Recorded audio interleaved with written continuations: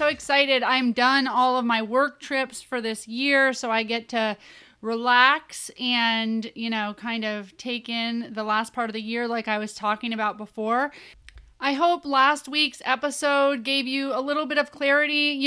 Everything is a learning process, and I tell you guys all that, and I want to make sure that I exemplify it. So that's kind of me learning. You guys get to watch me learn as I do this podcast, and I want to shift and cast a vision whenever we need to, right? And as a good leader, I believe that I should be casting that vision. So that's what last week's episode was about. And I hope you guys enjoyed it and that you're very clear on where I'm headed with this and building a great community of people that already are involved in the foster care and adoption world, and then people that want to help. And nobody isn't allowed here, but I definitely feel like there's a gap between the community at large and the people that know all the ins and outs of the foster care and adoption system and about the crisis and all of that. So I just want this to be a place that anybody can come and we can start building that community that we all need desperately, right? We've been shown that this is what we need is community. So excited for the new Stable Moments locations with the online certification program. More and more people are able to get certified whenever, and they're starting their programs. And I have built in more structure and, more checklists and systems. And I feel like it's working really well because people understand exactly what they need to do. And, I built that all out of the feedback that I got from different locations. So now people are really going through their checklists, getting everything done. They're making big splashes in their communities, trying to get the word out and get foster and adopted children served in their communities. So super excited about our new locations. So I wanted to chat briefly about a new media that has been out, the Social Dilemma. Have you guys seen this? It's on Netflix. It's new and people are kind of buzzing about it on social media. So I watched it with my husband and it is so worth the watch. It's kind of scary. It's really scary about, what they do, not with our information, not with selling our data, that we are the product and how they manipulate us and that they're kind of watching everything. So it just shows that we need to spend as much time kind of outside of the social arena and in our own communities. We need to spend as much time that we do on Facebook or social media. And I don't know if you guys know this, but on your iPhones, if you have an iPhone, you can track your screen time and it shows you how long you're on social media. So after we watched that, my husband and I decided to take a social media break. I think it's really healthy and, we only have a little baby. So it allows us to have conversations now about what we're going to allow our child to do on social media. But it was really, really compelling. I really suggest that you all watch it and you're just mindful and an informed user, basically, when you're using your social media accounts. I think that social media can be used for good. In fact, one of the caveats to me taking a social media break was that I do need to be on there for business. So I'll still be on the Stable Moments podcast Facebook group and I'll still be on my business pages. I think that they're great for connecting and making people feel less isolated, but there is data to show that people feel more isolated when they're not getting the reactions and responses that they want. And of course, they're being manipulated and sold to by advertising companies because that's the business model. So I totally suggest everybody watch it with your kids if they're old enough and make some rules. I think that there's plenty of kids that are old enough to watch that and go, whoa, and get it themselves. And maybe they can make up the rules. One of the guys in there says, ask your kids, how much screen time do you want a day? How often would you like to be using your phone? And he said that kids usually have a pretty reasonable response, and it's probably because we have no clue how much we're on our screens. So if a kid says, I want a full hour or I want 2 hours, it's not actually that crazy because if you track what you use, it's pretty common that people get up into, 5-6 hours a day on social media, which is insane. Can we be more intentional with our time? Next time you say you don't have any time to do something, check your screen time and see how much time you're dedicating to your phone. So this conversation is super relevant, and I would love to hear about what you thought of that movie in the Stable Moments podcast and how it kind of relates to parenting and kids and our future generation, and kind of what you think, we can do about it. And it's super relevant to the guest that we have on today because, as I said last week, we're having Darren Fink on from Transfiguring Adoption. And his whole nonprofit, him and his wife run it, and their whole nonprofit is about using media to heal trauma. Okay? Because it's not realistic to say no more media, right? Or absolutely no screen time. I mean, I know there's parents that do that, and I think they're incredible. I'm not one of those parents. We, use Teletubbies to get through some of the day. But what Darren can share with you is that you don't just need to mindlessly put Teletubbies on or mindlessly, engage your kid in media or let them have screen time. You can actually intentionally use screen time to talk with them about their trauma, to discuss some emotions, to discuss how characters felt. It's really, really interesting, and it allows you to let go of some of that parent guilt, maybe of all that screen time or all the time spent using media like books and different things, and actually use it as a real tool to help connect with your kids. So without further ado, I'm going to play you the new intro, and then we're going to jump right into my interview with Darren. You guys are going to love it. I'm Rebecca Britt, and this is the Stable Moments podcast. I started this podcast to understand from all perspectives how we can help end the foster care crisis. The overwhelming response was we need to support our local communities. Unwanted, abandoned, orphaned children are the community's responsibility. We must support, guide, love, invest, raise up generations that will nurture, love, and support their own children to end this crisis. So, the purpose of this podcast is to build an army of people that are interested and willing to take responsibility of our foster youth and who are supportive of foster and adoptive families. This is the on-ramp for people who want to get involved but might not know where to start. I want this to be a place where community members feel like they can make a difference, where they feel good enough to make that difference, and believe that they can be a big deal in the life of a child. Thanks for being part of our community, and make sure to join the conversation in the Stable Moments podcast Facebook group. Together, we can end the foster care crisis. Thank you so much, Darren, for joining us today. I'm so excited that we met, and this is kind of how this happens with this podcast. You start interviewing people, and then you get to know more people, and I feel so appreciative and fortunate that I get to meet so many people in this space. In your space, at least to me, seems like such a cool and unique space. So I want to get into that, but first, can you tell us just how you got into the world of foster care and adoption? Yeah, sure. It's good to be able to talk with everyone. I'm really excited about this. So I'm a foster and adoptive father. I have 4 children that are adopted out of foster care. My wife and I have fostered other children, but we have 4 that are adopted in our home. I think our story starts off a lot like other foster and adoptive parents in that my wife and I were unable to have children of our own. I think where it kind of, what's unique about our situation a little bit from other people that I've talked with is we didn't have a big grieving process to go through from that, because we had already been talking early on in dating and early on in marriage that we wanted to pursue foster care or adoption.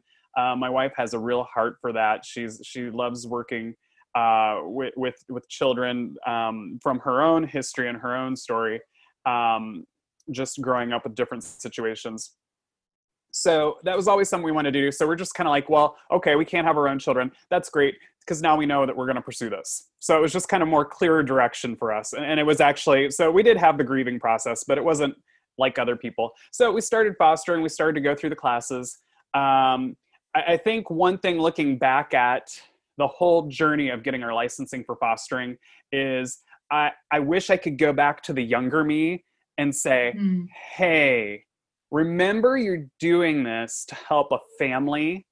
You're not doing it because you can't have children, and you're not doing it to help because that child needs love. You're doing it to help a family. Because I find, even this has been a theme that's been coming up, and I'll stop with this rabbit trail, but I see a lot of people getting into foster care hoping that it'll fill a need for them, or it'll fill a need for that child. And what really needs to happen, I'm seeing more and more, and just positive of, is we need more parents that are willing to help a family, and hopefully get a family to go back together and heal in some way or form. But that's what started us in our foster care journey. We had 2 kids that joined our home after we got our licensing. They were an emergency placement. Literally, we didn't even have our license yet. Like, we seriously got a call. We were gutting and renovating a house at the time, thinking that we'll have time to finish it, and then we'll get our license, and then months later we'll get a kiddo in the home. Sure. No, we had an emergency placement. We had to literally have a quote barn raising, and like the paint was still drying on the walls when they brought the kids over to the house.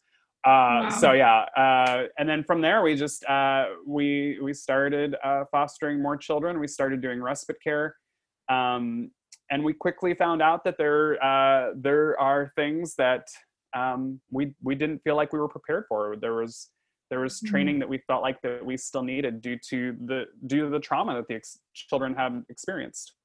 Yeah. Can you talk about some of the things that you were like, we were not prepared for this, we wish that this was involved in the training? Yeah.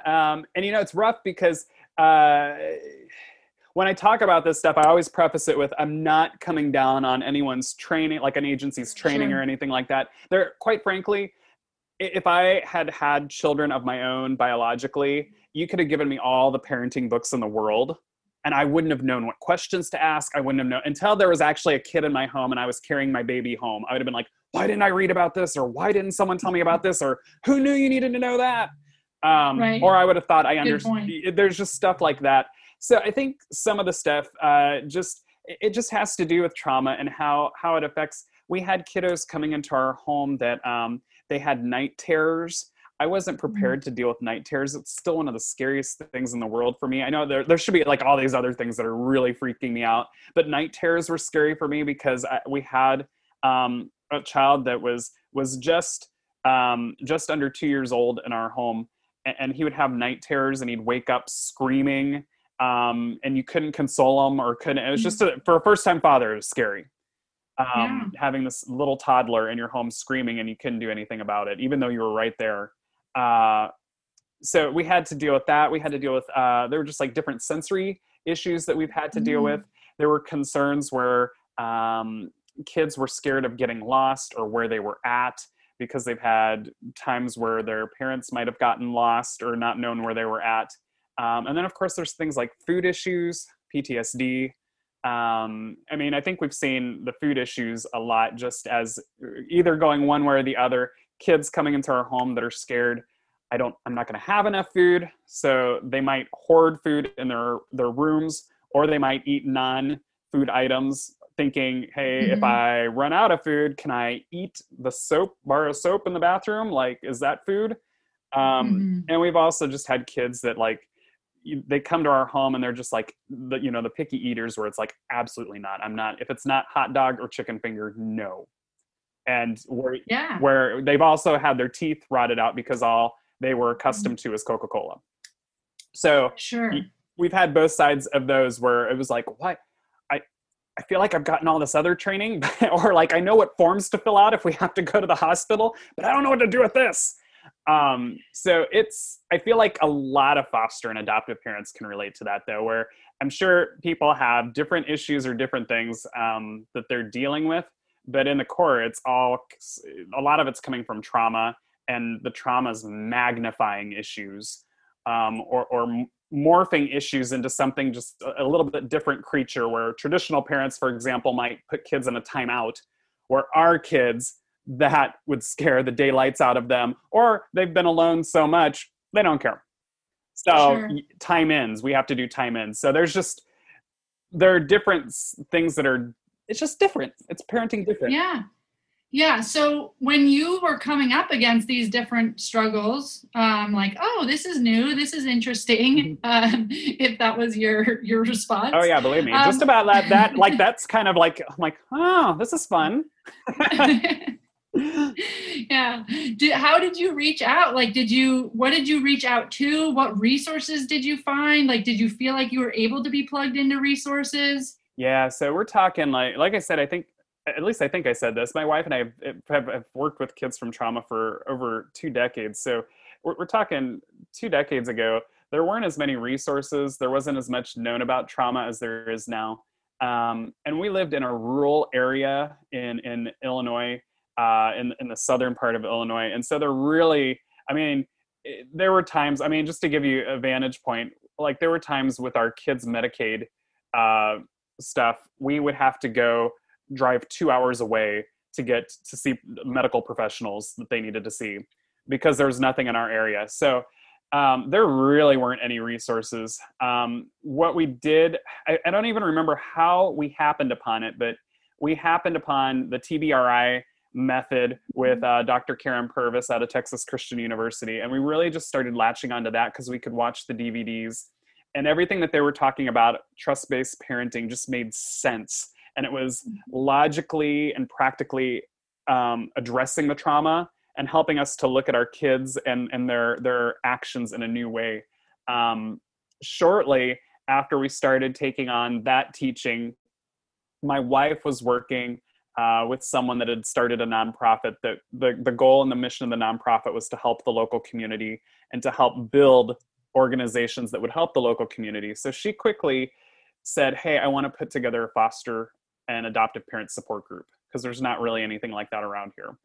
Nice. So once that was established, we actually found there were people that would drive, like I said, 2 hours to come to this group once a month just because they just needed, we all needed, I mean, my wife and I too, like we orchestrated it, but we needed to be around other people that could just tell us, yeah, you're not crazy. Yeah, I'm dealing with this too.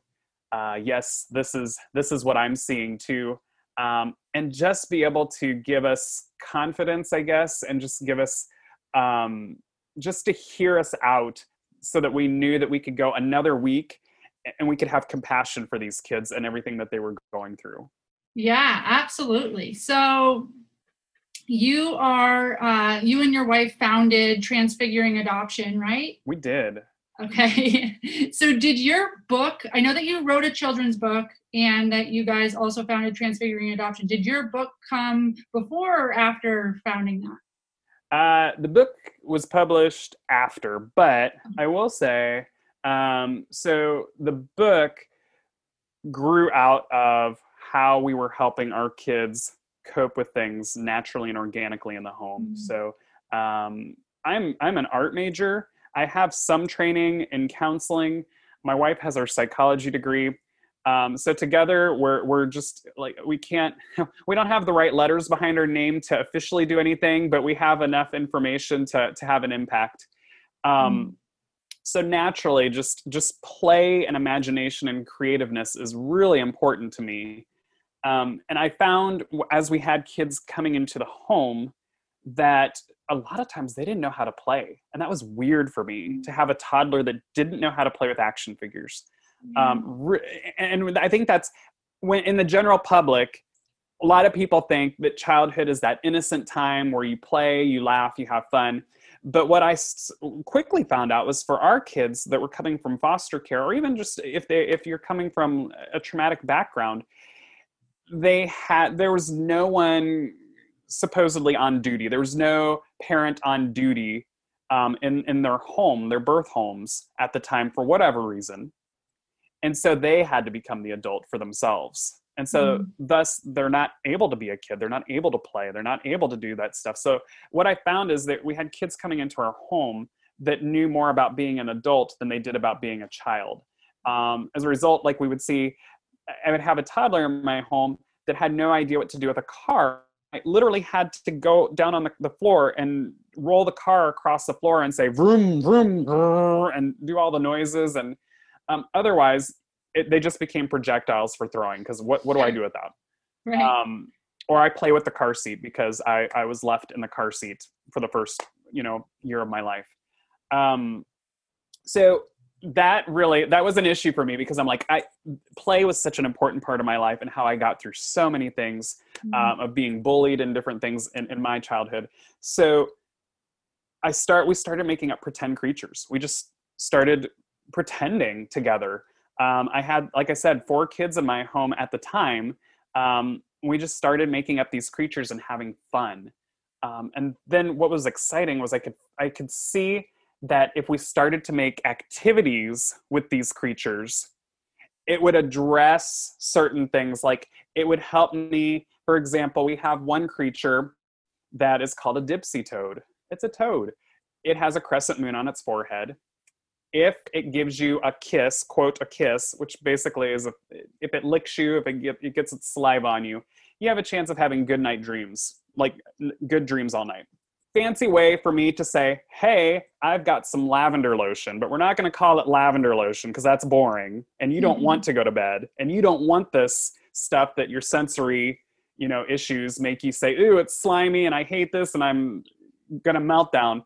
It's a way for me to say, hey, we're going to put this on. It's the magic saliva. Yeah, we're going to, and it gives me permission to say, hey, can I put this on? So I'm modeling boundaries there too with, hey, am I allowed to do this? Can I do it? Can I not do it? And then I can sit there and massage it on their hand and their arm. And it's just a way for them to get some sensory input while I'm massaging them and just to settle down and calm down and hopefully have a better night's sleep because we were talking. It just bathed them in a whole bunch of sensory stuff that they normally wouldn't have gotten. But they're doing it because it was fun and we were playing, not because we were working on the issue. If we work on the issue, no one wants to work on their issues. If I say, hey, if someone comes up to me and says, hey, Darren, we need to talk about this, or we need to work on this, or you're doing, I freeze, I go fright, flight, and blah, blah, blah, blah, right? Yeah. Fright, fight, or flight. We go immediately there. The play drops all that because we're playing. Yeah. And so it's just a great way to attack issues without putting someone on the judgment seat or without just addressing things and seeming like you're going to be judgmental and harsh about it or you're in trouble. So that's a long-winded way of telling you that the book ideas came before the nonprofit, because that's definitely where we were thinking with things. The reason that we never made it into a book, over 2 decades ago is because these were really great memories I had with my kids. Like, if there are foster adoptive parents listening or people that work with traumatized kids, that there are times where there are moments, well, for any family, really, there are times where you just don't want to remember certain things. Like you're like, I want to pretend that never happened. And you have plenty of those, but like, I want to keep the precious ones. And these are precious memories for me. So I was always had that fear of like, okay, if I put their childhood out there, is it going to be well accepted? Because if it's not, it's going to kind of taint it for me. So it's taken 2 decades of convincing me from different professionals and different people, like, no, you need to do something, where I finally gotten to the point where I'm like, okay, let's do it and see what happens. So.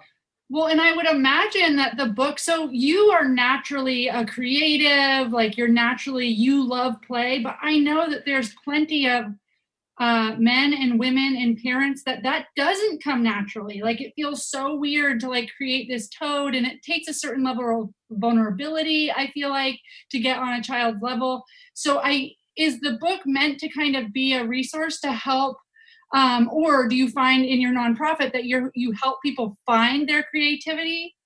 Yeah, so it's a little of all of it. So the book, really, like, you're right. And it's taken me a long time from other professionals working with them, where I don't think that I have the great idea. And I've had numerous professionals tell me, I'm like, well, anyone can do this. And they're like, no, they can't. They don't know how, and I've really come to find out, I think as adults, a lot of us forget how to play, or we have so many other responsibilities. We're too tired to play, or or we don't think it's important enough.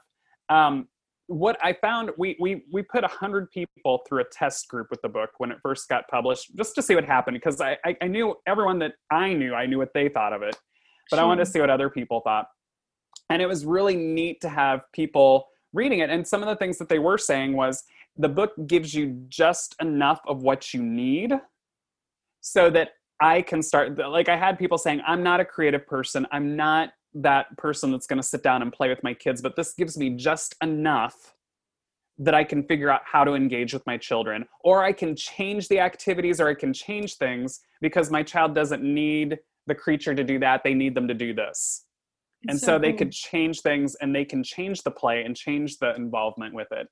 So that was really exciting for me to see that people were taking that. And so the book is almost, I feel like it is called a guide to magical creatures. And I feel like it's almost a twist on words now. It wasn't intended, but it's sort of a guide to how can I play with my child. And it's meant to be read together. It's not meant for you just to hand to your kid and say, here, go work on some stuff, go figure this out. It is designed, it's designed to be a book where you're going through chapter by chapter, you're reading it together with your child, and it's giving both of you a foundation of activities and stories to go through so you can pretend together. I love it. It's bringing up for me like a couple things. So in a lot of trauma-based modalities or trauma-based theories, they tell you, you know, curiosity is a huge principle, to remain curious, to not be closed-ended, to make sure that you keep the conversation going with your kids. And I can totally see like a typical parent response if a kid's like, even if the kid has decided that they're going to make their own creature, us being like, cool, there's a frog over there, nice. Like, anyway, we got to get ready for bed. So like that whole curiosity of like, there's a frog in there. Are we cool with it? Is it a cool frog? Tell me what he's wearing. Does he have clothes? Is he green? And engaging this kid in more of a conversation so that they're able to develop those things on their own. So I love the curiosity piece. And it also brings up for me, there's something called child-directed interaction, which is allowing the kid, at least for 5 minutes a day, where there's no you're telling them what to do. They get to lead. You know, what color are you drawing with? What paper are you using? Where are you standing? What are you doing? And they get to lead. And we know with kids with trauma, and a lot of kids, that there can really be power struggles with issues of control. So kind of giving them the control in this realm of play is like such a beautiful and therapeutic way to hand that over at a time that's totally appropriate. Well, and we had, I totally agree with that. The fun part for me is that I've had a couple kids that have drawn pictures then, and they've sent them in to us, and we put them on our social media because we're like, this is awesome. The way that the book even starts is the introduction is from an adoptive girl saying, hey, I was in foster care, and these people and my foster parents introduced me to all these little creatures that people don't know about anymore. And she's basically saying, I can't find all of these on my own. Like, we haven't found all of them. So I need you guys. Like, she's recruiting more people to help her. So it's even coming at the point of, hey, this isn't like a comprehensive guide. So we need you guys to help us figure it out. I love it. And taking on that. So I'm actually like, I'm excited. Like, we had the illustrator that helped us out with this and different things. They were, I'm excited if we have to make a second activity guide. We'll see. We'll see what happens with this. We do have, I forgot where I was going with that, but yeah, I'm excited for the activity guide to see if people come out with a second one, because people come up with their own things. It's a great way for kids to take the reins and just go through things. I mean, even some of these things, my kids helped me figure out how to deal with these activities because how they were reacting and talking about things. And it wasn't me saying, okay, we have this problem that we have to work on. What activity? Like, it just organically happened. And I'll go back to it. It's great because not everyone can do that. And I'm not saying that I'm the end all, but I have more of a skill set for that. And it helps other people. What I'm seeing is they're saying, yeah, this is great because it helps me connect the dots so I can get there and I can do it. Yeah. And like, I can imagine an adult, may feel like this is silly or this is, a waste of time, or, I get that the kid wants to play, but that's all it is play. And that's what kids do. But this really allows a parent to see that it's much more critical than just play. Mm-hmm. And it's really giving the child something that they need and allowing them to work through things. So I feel like if I knew the impact of me being able to play, Mm-hmm. that I would engage more readily in it. And then, then you're at risk of having a lot of fun, like Yeah, learning seriously. this about yourself and being able to be playful, which is another huge principle of a lot of trauma informed interventions. And yeah, I think that giving people permission to be playful, Mm-hmm. and having it not be just about their kid but their interaction together is incredible. And I would think that there's no end, or there's no boundaries on this, because imagination and play and creation is just that, right? It's ever morphing, and it can be whatever it needs to be. Right. The only boundary is going to be when you say, okay, I'm done, I'm stopped, I quit. So it's giving people a way, a new arena to be able to come at things, to be able to talk with their kids. Some of the activities are just like, they don't even attack an issue. They're just for fun. They're just, there's one where we have a little creature looks like a fairy. And of course I had a little girl. So we have a fairy in there. The twist that we put on it is a lot of our kids come from traumatic places, are coming from a past of sexual abuse, of being sexually abused. So this fairy, we were very cautious and careful to make sure that a lot of fairies that you see in drawings and stuff are scantily clad. This one Mm-hmm. is extremely beautiful, but head to toe clothed. And we have it written into it that there's a reason why they do that. And there's a specific, it's a very important reason why they do that, but they're always described as very beautiful, as guarding their beauty, and their beauty is sought after and different things like that, but they're completely, they're modest. One of the activities that goes along with it is their dresses are made out of, natural things in nature, petals, leaves. So one of the activities is simply finding a petal underneath you're like putting a petal underneath your kiddo's pillow, and just being like, just pretending and saying, oh no, like they're going to be so mad. And if they get mad, they actually do a lot of destruction. And so there's like a whole thing that you have to go outside and you have to bury the petal, and there's no point to it. It's just play. You're just having fun. You're getting to know your kid. Like, are they getting into this? Do they like it? Do they not like it? Are they saying things like, hey, this petal's red, I love red, or oh, I don't like this anyways, or what are they saying? What are you doing that you're finding out about them and you're connecting? And if nothing else, 2 years from now, after you do it, you might feel silly doing it, but 2 years, your kid's gonna say, remember that one time that and all of a sudden you have a memory where you're sharing this memory. Maybe it goes really silly and bad. And you say, remember, Dad, when you tried to do this and it went bad, like you were trying to do this and it rained on us, and it's a memory. It connected you. So it's giving people a great chance. I totally love this, because I feel like a lot of people think that, they're not sure if they're capable of X, Y, and Z. Maybe with the Stable Moments program, they're not sure if they're capable of mentoring a child, or if they're good enough, or if they have enough knowledge. And we say everybody's good enough to make an impact in a child's life. And we meet everybody where they're at, just like we meet the kids where they're at.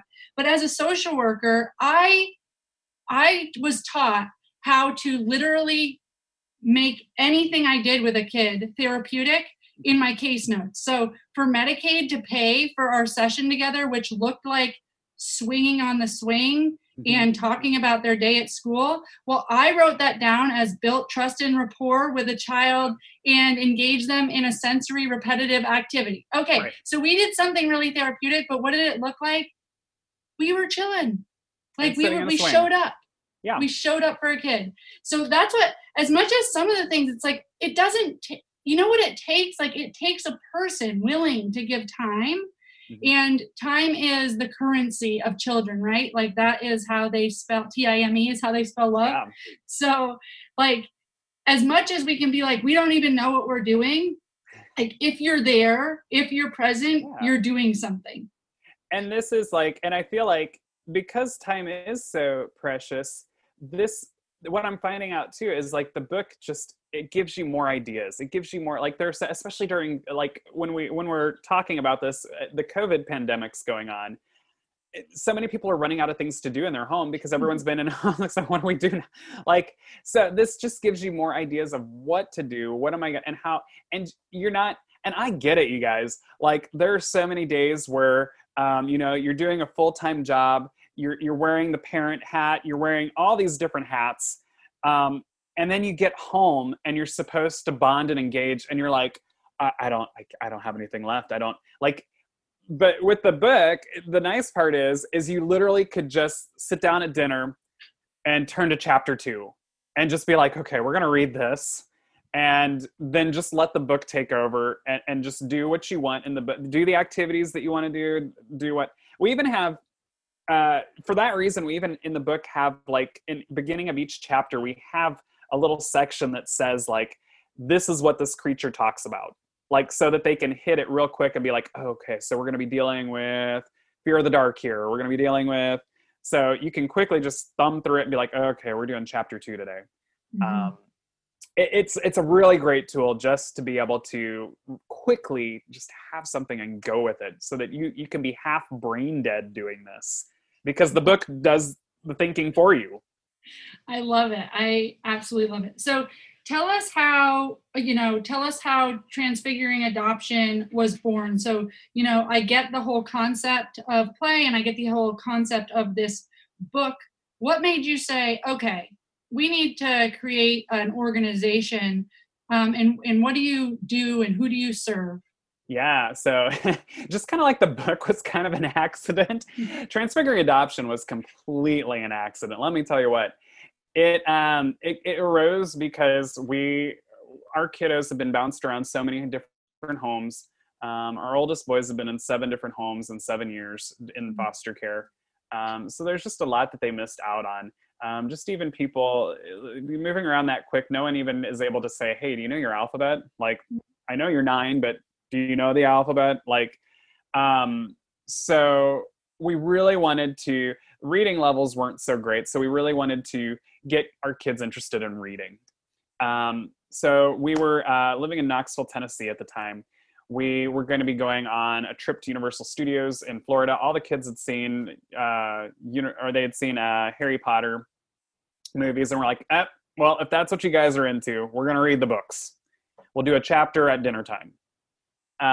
So we sat down and we started reading the first book, and my 12-year-old son at the time started crying at the table. And that's when we started to kind of ask him what was going on. He has his own issues, like he has different things, dissociation with knowing what feelings and emotions he's actually feeling.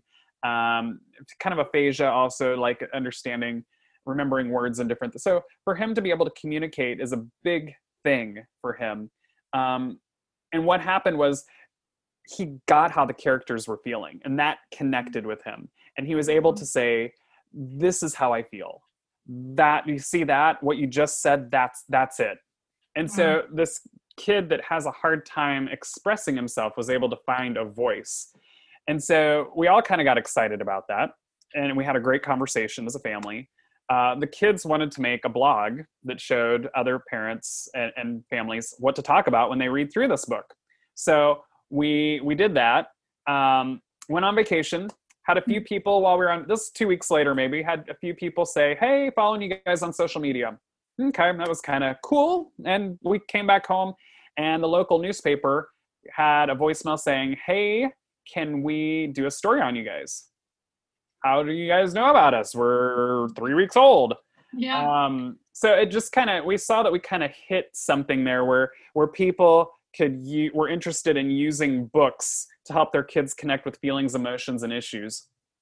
So we took that, we changed, the kids had named the blog Hogwarts Adoption. So we quickly changed the name so we wouldn't get sued. It became an official 501c3.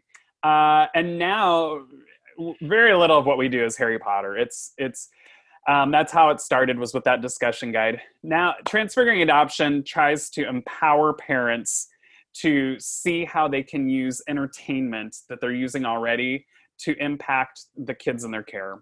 So one of our big projects that we have going on right now is we have reviewers that they go and they review books that are popular right now, movies, video games, and they'll look at everything through a trauma lens. Our reviewers are, some of them are former foster youth, some of them are adult adoptees, professional, some of them are therapists or counselors, all sorts of people that just have that trauma lens that they can look at these different things. And they'll write a review on it, not from the standpoint of, hey, this movie is phenomenal, it's going to win Oscars, but Right. hey, is this going to really nurture your family? Can you really get anything out of this from when your family's experienced trauma? So it's pretty amazing, actually. They'll go through, they find all the positive discussion points and alert parents to what they can talk about with healthy things. They also warn parents of the harmful trauma triggers that might be in there, which I know if you like. I'm thinking, like, coming to mind, Finding Dory. As I was watching that, I was like, oh my gosh, what if their parents weren't waiting for them for 20 years and doing little stone paths all the way to their house? Like, I was like, this could kill somebody that's like hoping their parents are out there. Right? No, and there's another one that just came out called The Willoughbys that's on, I forget if that's on Netflix, I think it's a Netflix original now. It's a cartoon that it's just horrible. It's like the parents had these kids, but they didn't want them and they don't like them. And they just like it's constantly like, I hate you, I don't want you. And they call them by number. Like, it's just, it's one trauma trigger after another. But yeah, there are just so many, and there are things that people don't think about. Like, as a new foster or adoptive parent, one thing that I'd never thought about that I've learned since is a trauma trigger doesn't necessarily have to be that there are foster kids or orphans or adoptive kids in a movie. It might be that it's it gets your adrenaline pumping. So the new Marvel movies, they get your adrenaline. You're on the edge of your seat. But what I've learned is that our bodies don't say, hey, this is a good time and there's good adrenaline, or this is a bad time and this is bad adrenaline. Like, I'm being abused and now my adrenaline's going. Your body knows adrenaline. So if you are coming from an abusive situation where your adrenaline was constantly getting a rush because you were being beat or sexually abused or whatever, when all of a sudden you're watching a movie and that surge of adrenaline comes, your body's sitting in the movie theater going, this seems familiar. Yeah, I think I get hurt. I get hurt pretty soon. So then all of a sudden you have a kid that's melting down. They don't know. And they might not even understand how they feel is the thing. Is that's the hard part with our kiddos, is they might not be able to articulate how they feel. They might not even know themselves. You might ask them days later, like, what happened? I don't know. Right. Like, but I've learned to have to watch that and know my kids then, like, after I read a review, like, can I go watch this? Can we see this? Because my kids this kid has an issue with this, so I can't do that. So our reviewers do that. And then the coup de grace is they actually finish the review off with, they go through questions. So they will ask every single question that they think you need to connect with your kid or work through issues, or if there were trauma triggers in there, and we call it the you went and did it anyway situation, when we told you not to. They have questions that are like, okay, now that you've seen it and you've exposed them, this is what you're going to talk about. And the reviewers actually explain their questions too, which is what I love. They don't just say, hey, ask your kid what their favorite color is. Like, they'll go through and say, the reason we're asking this question is because color was a big theme in this movie. And, you know, kids from foster care may have never been asked this, or do you even know it? Or different things like that, like what it's leading into and the reasoning behind it. So that's our big project that we work on right now. We do that with video games, movies, and books. And it's just been an awesome game changer for a lot of people. We even have a group home in Lubbock, Texas. They use it to train their staff. Oh, wow. So that their staff don't necessarily know anything about trauma. But they're watching movies with the kids. So before they watch a movie or before they let the kids play a video game, they can get educated on it and know how they're going to respond to the kids and know how they're going to help them work through things in case something comes up. So Yeah, because how many times my husband is a teacher and he'll put a movie on. I mean, how many times do we put movies on in group activities or whatever? And, we're just not aware that it would trigger anyone. mm-mm. And it really is, I mean, even going to the positive part, even if we're not using the reviews to find harmful trauma triggers, Sure. it's a game changer too for what it was going back to what I was saying a little bit ago with the book is it takes the thinking out of it. So Right. like when you get to, and I know people are having these moments where they just get to the end of the day and they're like, I'm done, I'm spent, I got nothing. Right. And then you're being asked to go to the therapist, the doctor, so you come home and all you can do is say, okay, let's put on the TV and the TV will think for us all. Yeah. With this, it's great because you're doing stuff then because I find that I can say, yeah, we're going to watch TV. We were sitting around the TV together. We were in close proximity with each other.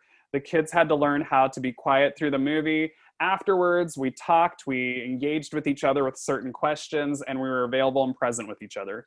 Like it becomes a powerful situation to sit and watch TV and watch a movie when, for me, it takes away some of the guilt of, that's all I got. That's all you're getting from me is a TV. That's all I got. Right. And I'm not showing up for my kids or there's some shame there. This allows you, kind of empowers you. And I love the idea of the discussion questions because I feel like a lot of times we are just at a loss for how do we engage through this. So just a little bit of direction. I noticed with Stable Moments, we have activities as well.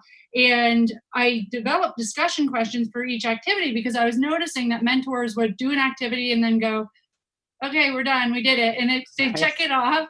And I'd be like, there's so many things we could ask and like discover about how that experience was or how it was for the kid or how it was for the horse or how it was for the mentor and what we could do differently next time. And all of these discussion questions. But really, my idea wasn't to have anybody read off a thing. My idea was to kind of teach how in everything you do, you can elicit kind of these conversations that are rapport building and trust building and help you understand their interests and their strengths and understand a child more as a person and develop that relationship. So it's like, hopefully through some of these, discussion questions that you're giving, if they watch something that hasn't been reviewed yet or isn't on your review list, they've been primed to like, these are kind of the questions you might ask.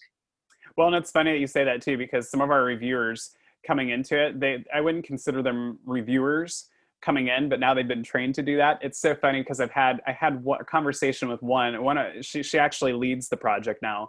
And she's like, I can't turn it off. And I'm like, what do you mean? Right, and she's like, I'm always reviewing movies and books. And I'm like, she's like, I'm constantly going, why would you put that in the movie? That's going to trigger so many kids, or that's harmful. Or she's constantly going like, ooh, people need to watch that because I don't know if they caught that, but that's good. Like, and I'm like, that's funny. I'm like, yeah, it's true. Like, because once you learn to do it, you just naturally start seeing the things then. And you start asking the questions yourself. So yeah, absolutely. And we actually so it's a subscription service that we have. So it's $5 a month or $12 a month, depending on what level you want. So when people get the packets, we have a database that they can go through and we're adding new ones each month. When they look at the packet, at the beginning of each packet, we have like a whole thing that says, this is what a trauma trigger is. This is how you're going to use the questions. Because the other thing too, that I think people, like you were talking about the checklist, is people want to say, okay, watched a movie, now let's talk. Like, and it's like, well, how about like we kind of tell them, or be available. Like, yeah, because maybe it's bedtime, like, or maybe it's like way to ruin movies, Dad. Right. So it's like, maybe be available, maybe know the questions and be available the next few days to talk about this stuff. And we'll tell people, just throw them out there too. Like just a natural conversation. Like if you just watched a movie, just be like, I mean, come on, every Disney movie, my kids and I were talking about this the other day, oddly enough. We're like, so is there any Disney movie where the parents didn't die? And we couldn't come up with one. And we're like, everyone's like, oh, I think that one. I'm like, that wasn't Disney, that was Pixar.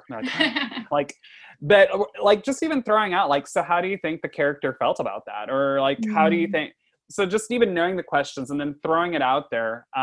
One thing my wife found in a study that I don't know when the study was done, But it was interesting for us as Transfiguring Adoption. She found that there was like a support group that with parents that went into one room, and then children, the foster or adoptive kids went into another room. And this particular time they had some professionals come and ask the two groups questions. One of the questions they asked the parents were, does your child think about their birth family? And the parents were like, oh, I don't think so very much. Like the general consensus was not very much, probably a little bit. They don't talk about it. In the kids' room, same question. Like, do you think about your birth? How often do you think about your birth parents? Do you think about them every day? Every kid's hand shot up. Like they were basically saying, I always think about my birth family, but they don't talk about it. So the pull away that we got from that study for our discussion questions were that just because your kid's not talking about an issue or not saying anything about an issue doesn't mean they're not thinking about it. And you as the parent need to be the one to engage and break the ice. Even if it doesn't bring anything. Like you might ask the question and they might be, whatever, I don't want to talk about it right now. But 2 days later, they might want to. And they might come back with oh, remember when you asked me about, this is what I thought. Yeah, the door's open. Right. So a lot of this, I think it's neat too, that the guides, these reviews are able to be, again, it creates an atmosphere. It's not going to be a definitive, like we're going to do this now, but it's play. It's organic. It's not homework. Yeah. Yeah. I love that. I love that you say, it might be questions that you ask over the next week, or you wait for a time, because nobody wants it to be this stiff, we do this and now we do that. And, you got to go with the flow. You got to use your intuition a little bit, feel out the room. Yeah. Yeah. No, I love this. It's taking what you have at your disposal and you're just using it wisely and strategically. It's not, again, and we even tell people like at the beginning, like we have a workshop on this too, just where it's, you don't, pick your moments. Like if your kiddo's dealing with food hoarding, you're not going to sit down and be like, we're going to watch The Stinking Little Mermaid because you're going to see what happens when you hoard and you're going to find out that things fall apart. Like, no, we're not going to do it out of anger, and we're not going to do it like, if we have issues with food hoarding, we're going to wait till everyone's calm. We're going to wait till there hasn't been an explosion for a little bit. We're going to watch the movie because we all want to watch the movie. Because my kid, I have an elementary school girl and she loves mermaids. So we're going to watch it. That's why we're going to watch it. And it just so happens that Ariel does have hoarding issues. She has a whole cave of stuff. Isn't it neat? Her collection's never complete, and we're going to talk about that later. Like, so, and then organically, as you talk about that, you're going to be able to come back around and say, so Sue, notice you are having some Little Mermaid times where you have, except you're collecting the food, right? Like, what's that about? Like, so you're able to bring it back. It's less judgment. It's less scary because I'm not during that whole time, never am I putting my little girl on the stand and saying, we're going to work on something. This is your issue. Here's what we're going to do. The whole time it's about the relationship. It's about, we're going to watch a movie together. It's about, we're going to have fun. And then after the fact, I'm just strategically and wisely using what we've had fun with. I really love it, because we need to be careful. It's all in the approach. We can take anything that is, and I've noticed that, like, I would go into homes and I would say, like, try this, in the way that they tried it, was so different from what I had expected. And I feel like it was like shame inducing. And then even the parents felt bad about themselves. And I'm like, oh my gosh, I like ruined this family because of my advice. So the approach is so important. And I think, to make sure that we're not triggering shame, which when we're highlighting issues, when we're highlighting things we need to work through, it's very difficult, for anyone to not take that as I'm defective or we have something to work through. So framing it as we are going to have fun and we're going to watch a movie or read a book together and we're going to have open discussions. We're going to see where we can relate. And depending on your faith background of people that are listening in, this isn't anything new either, because if you want to go back to, if you go to back to ancient Greece, even the Greeks were using this. They called it bibliotherapy. Socrates, you go to Socrates, he wouldn't send you to the doctor. He would send you to go to the library, and you would read a poem, you'd read a book, something that was dealing with that issue, and you'd come back to him and you'd talk about the character. Again, depending on your faith background, I mean, look at the Bible. Like, Jesus was always constantly giving stories and parables to people to break lessons down. He wasn't necessarily sitting down here and saying, I see something wrong with you. You need to cut it out. It was constantly, hey, he sees something wrong, and it's, let me tell you a story. And so this isn't anything new. I feel like people have been doing this for eons, but I feel like, just the neat thing was our family just happened to stumble upon it and just saw like how much it really is helping. So I feel like with Transfiguring Adoption, we're just kind of like, hey, we're parents. We found something that worked.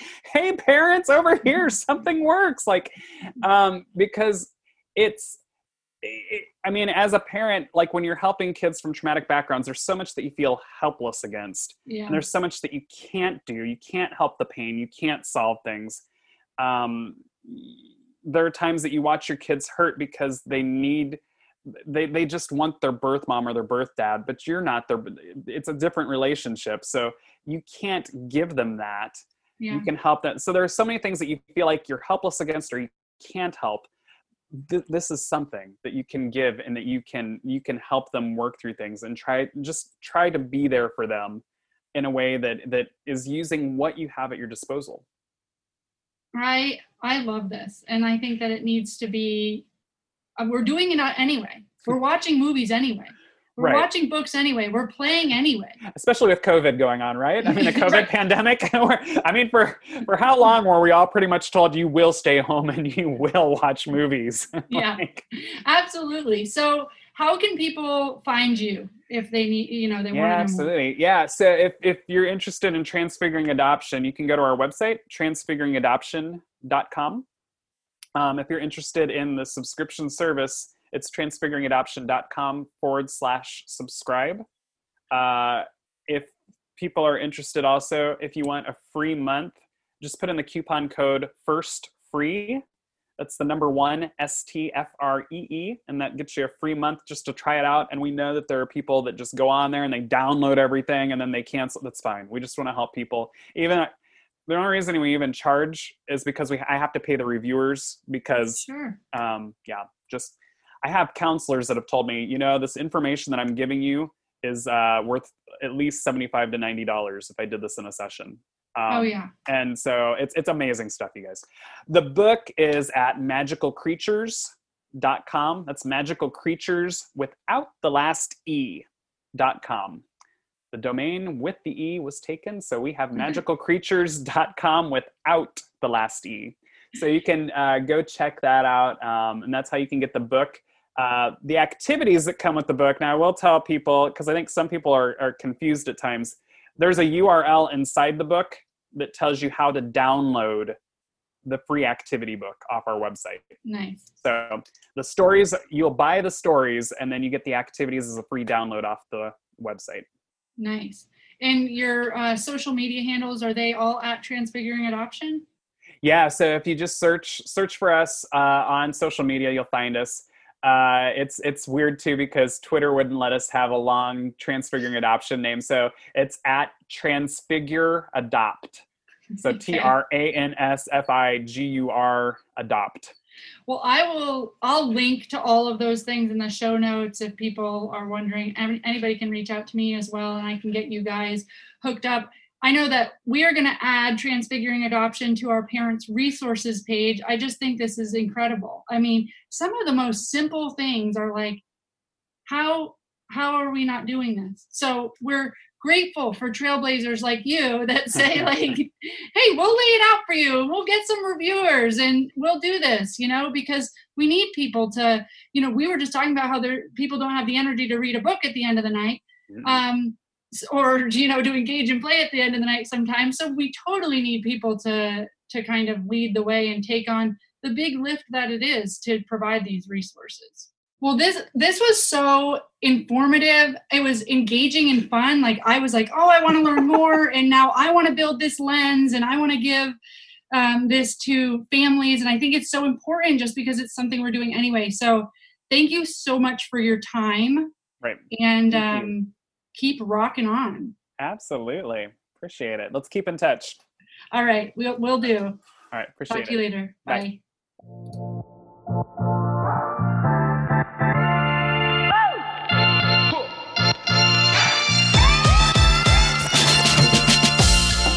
All right, guys, I hope that you enjoyed that, and I hope that you will follow Darren and use his resources. Refer those resources out to families that you serve and let them know that they can use media to really start some of these discussions and engage with their children. I would also love to hear in the Facebook group, I would love to hear, of course, your reactions to The Social Dilemma and other media, movies, books, video games that you guys have used to start discussions in your families or to start discussions with kids that you serve, right? Because this is something that mentors can do too.